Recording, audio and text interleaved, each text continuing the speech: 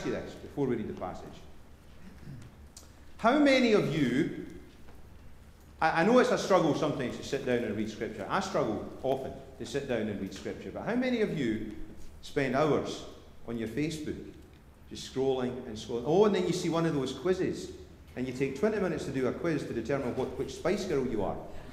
Right? You know, or which Marvel character you are. Hours! How many of you sit down for 45 minutes in the evening trying to decide which Netflix show you're going to watch? Not even watching a show, just scanning through it and trying to figure out which show you're going to watch. And then it's 10 o'clock at night and you think, oh, screw this, I'm just going to go to bed. Instead of doing that, open your Bible and just read and listen to the words that are there. It does you no good knowing which Spice Girl you are.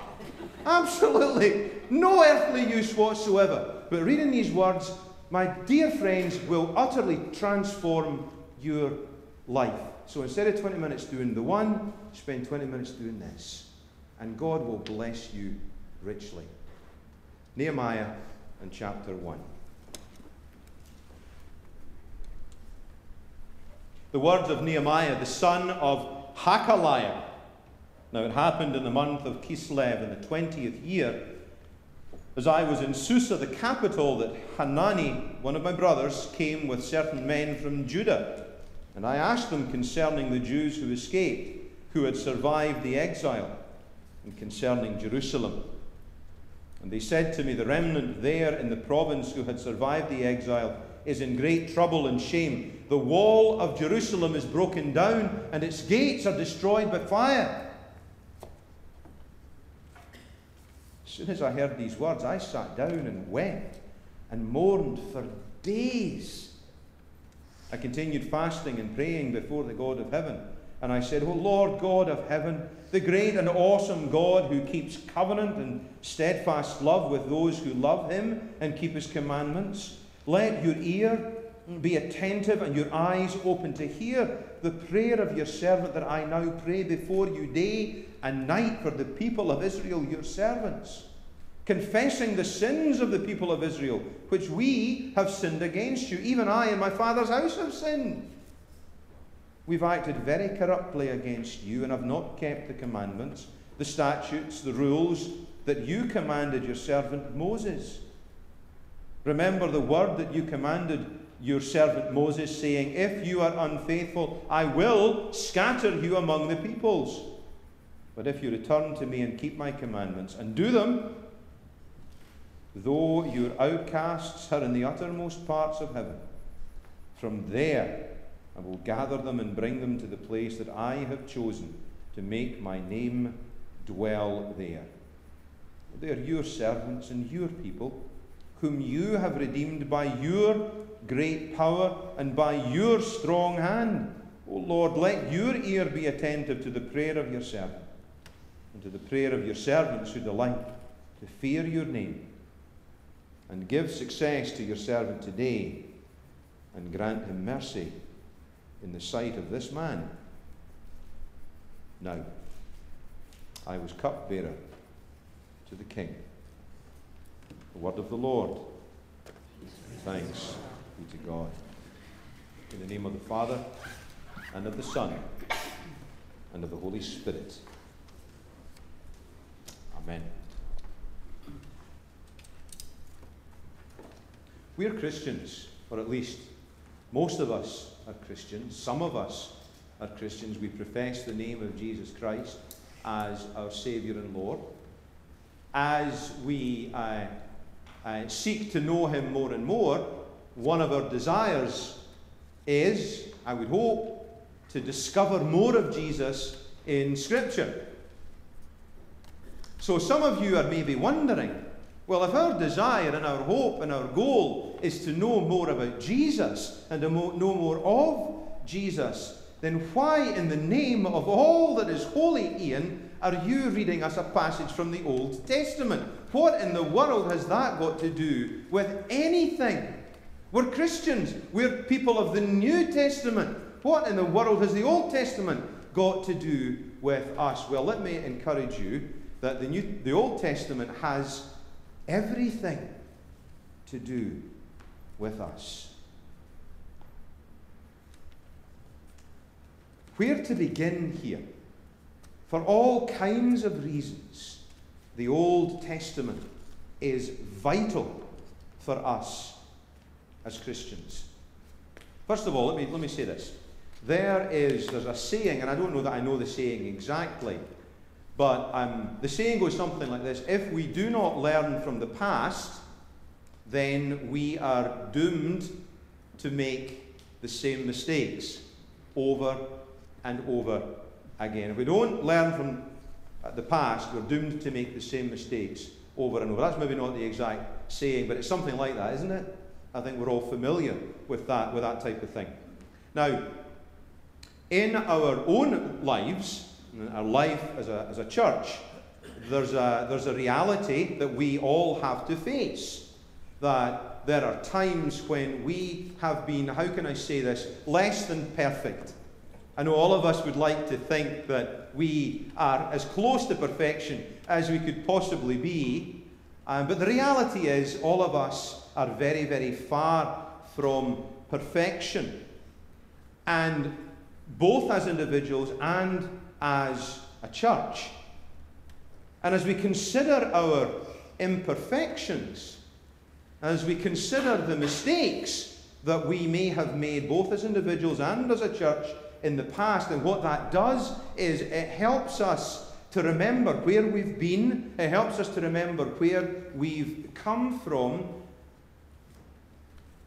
and hopefully it prevents us from making those same errors again and again. That's why it's important for us to tell our story as a church and to be reminded about our story as a church. That's why, as individuals, it's so important for us not just to keep on ploughing forward, but to look back and to say, okay, where did I screw up in the past? Where have I made mistakes? And to be honest about ourselves and about our errors, about our failures, about our brokenness, about our sin, and to face all those things and be willing in Jesus Christ to move forward from them and not keep repeating those same things. So one of the things that I think it's vital, the Old Testament is vital for, is to retell the stories of the people of God. And to look back over those stories and see again and again and again the places where God's people have consistently made mistakes and what's happened as a result of those mistakes and how God has dealt with his people as a result of those mistakes. I mean, not just in the book of Nehemiah. You go back to the very, very beginning, you see God graciously placing the man and the woman in this garden with all the provision that's there for them. He said to them, you can eat of all the fruit of all the trees apart from that one there. Just don't eat the fruit from that tree. But you've got the scope of the entire garden. Just that one thing. And what did the man and woman want to do? That one thing. There is always a drive. There is an innate drive in each of us, in humanity, to always do the thing that God does not want us to do. That's the reality of who you are and who I am. It's the human condition. It's our sinfulness. It's the thing that keeps us apart from God. The Old Testament reminds us again and again. In the garden, the man and woman, they went their own way. And they had to leave the garden. But God remained faithful and God remained gracious. As people flourished in the world, they went further and further away from God in their depravity. And the story goes in Genesis chapter 6 where God sent a flood over the whole world. And God's discipline was on the whole world, all that he has created. And yet God, even although humanity chose to do their own thing, God remained faithful and saved for himself a remnant. Through the floodwaters, in the ark, Noah and his family.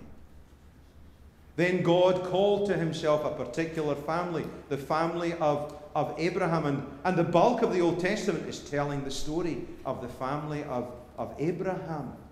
And again we find that they drifted away and went their own way and did their own thing. And yet again and again, even as God disciplined God's people, he remained faithful again and again. So what we find throughout the pages of the Old Testament are clear reminders of our own sinfulness and of God's grace. That's why studying the Old Testament is so vital for each and every one of us, because it reminds us, it reminds you as individuals, it reminds us as a church that we will always choose to go our own way, and God is constantly drawing us back to him through all kinds of means, but they are all means of his grace.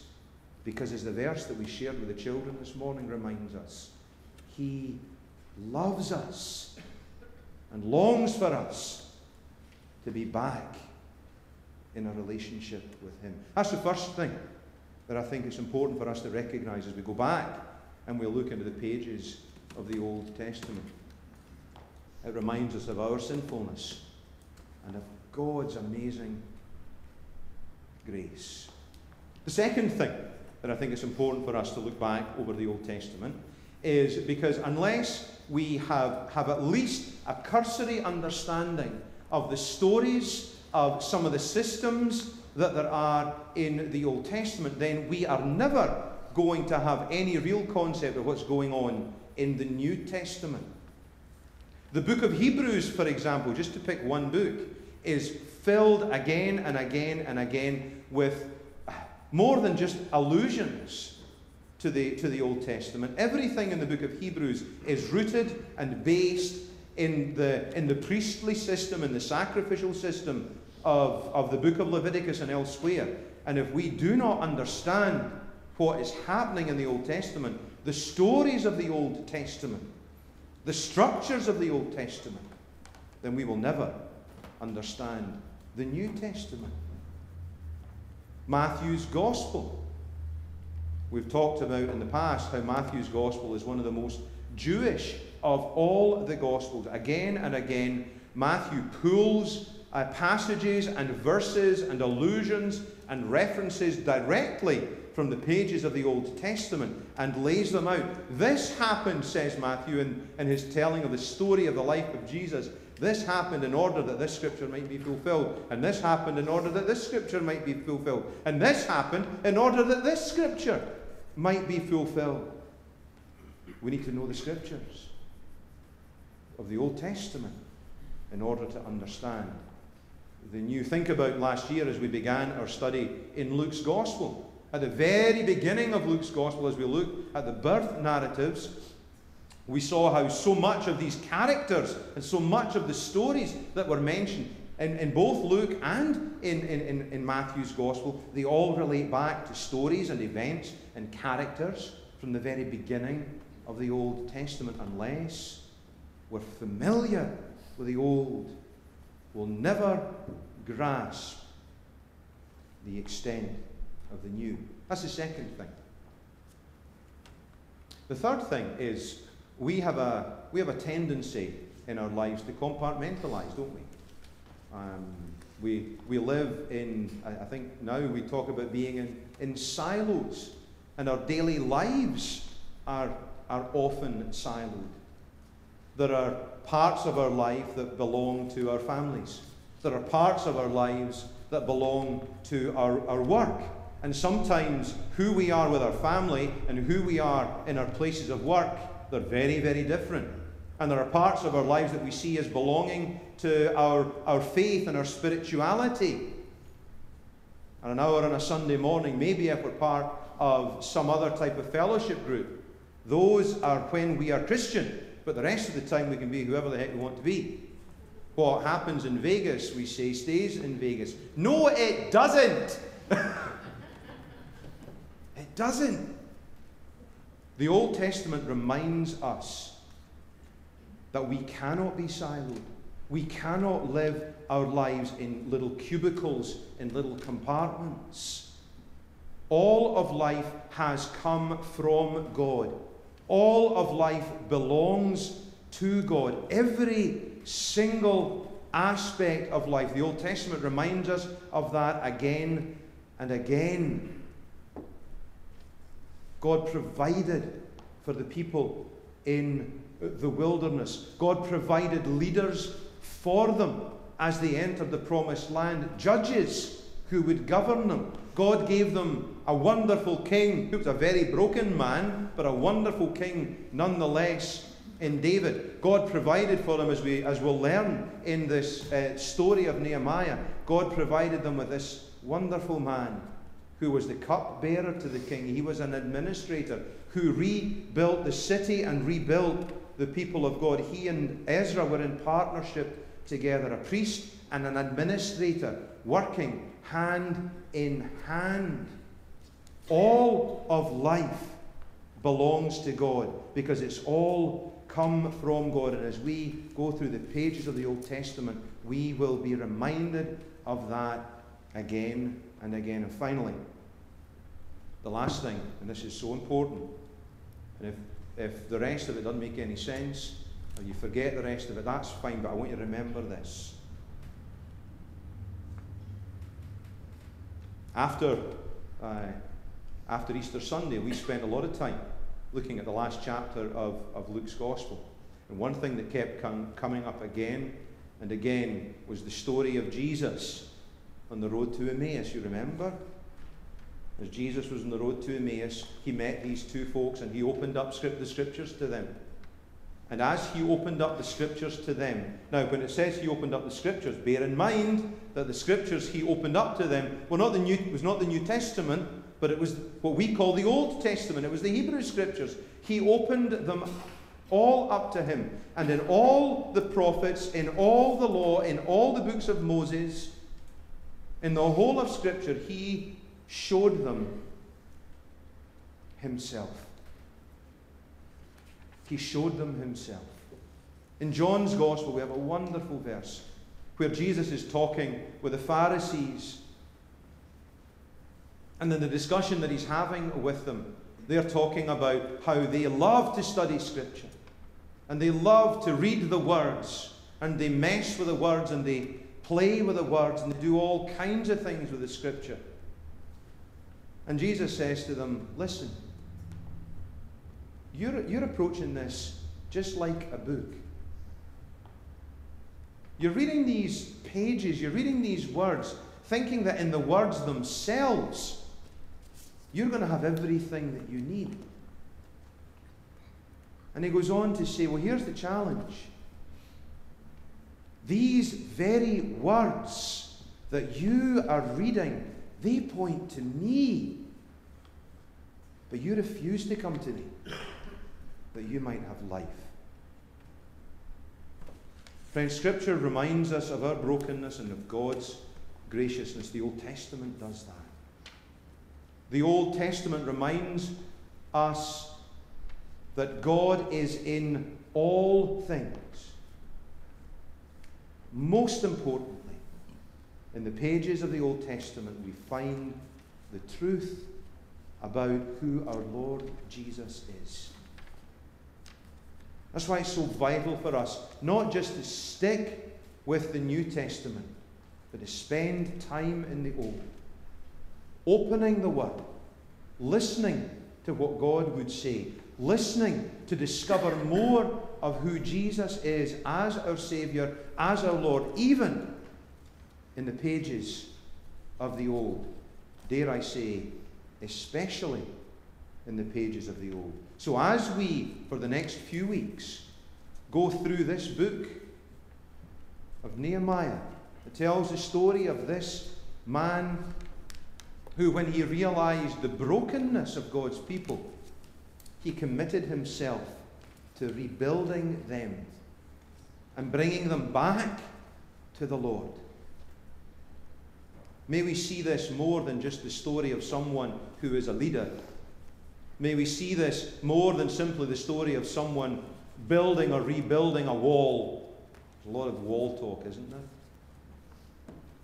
Let's move beyond all of that and look to see that this story of Nehemiah, when he talks about rebuilding the city, it's all about rebuilding the people of God. And may we be reminded that God desires to rebuild each and every one of us to be the people that he is calling us to be through his Son. In the name of the Father, and of the Son, and of the Holy Spirit.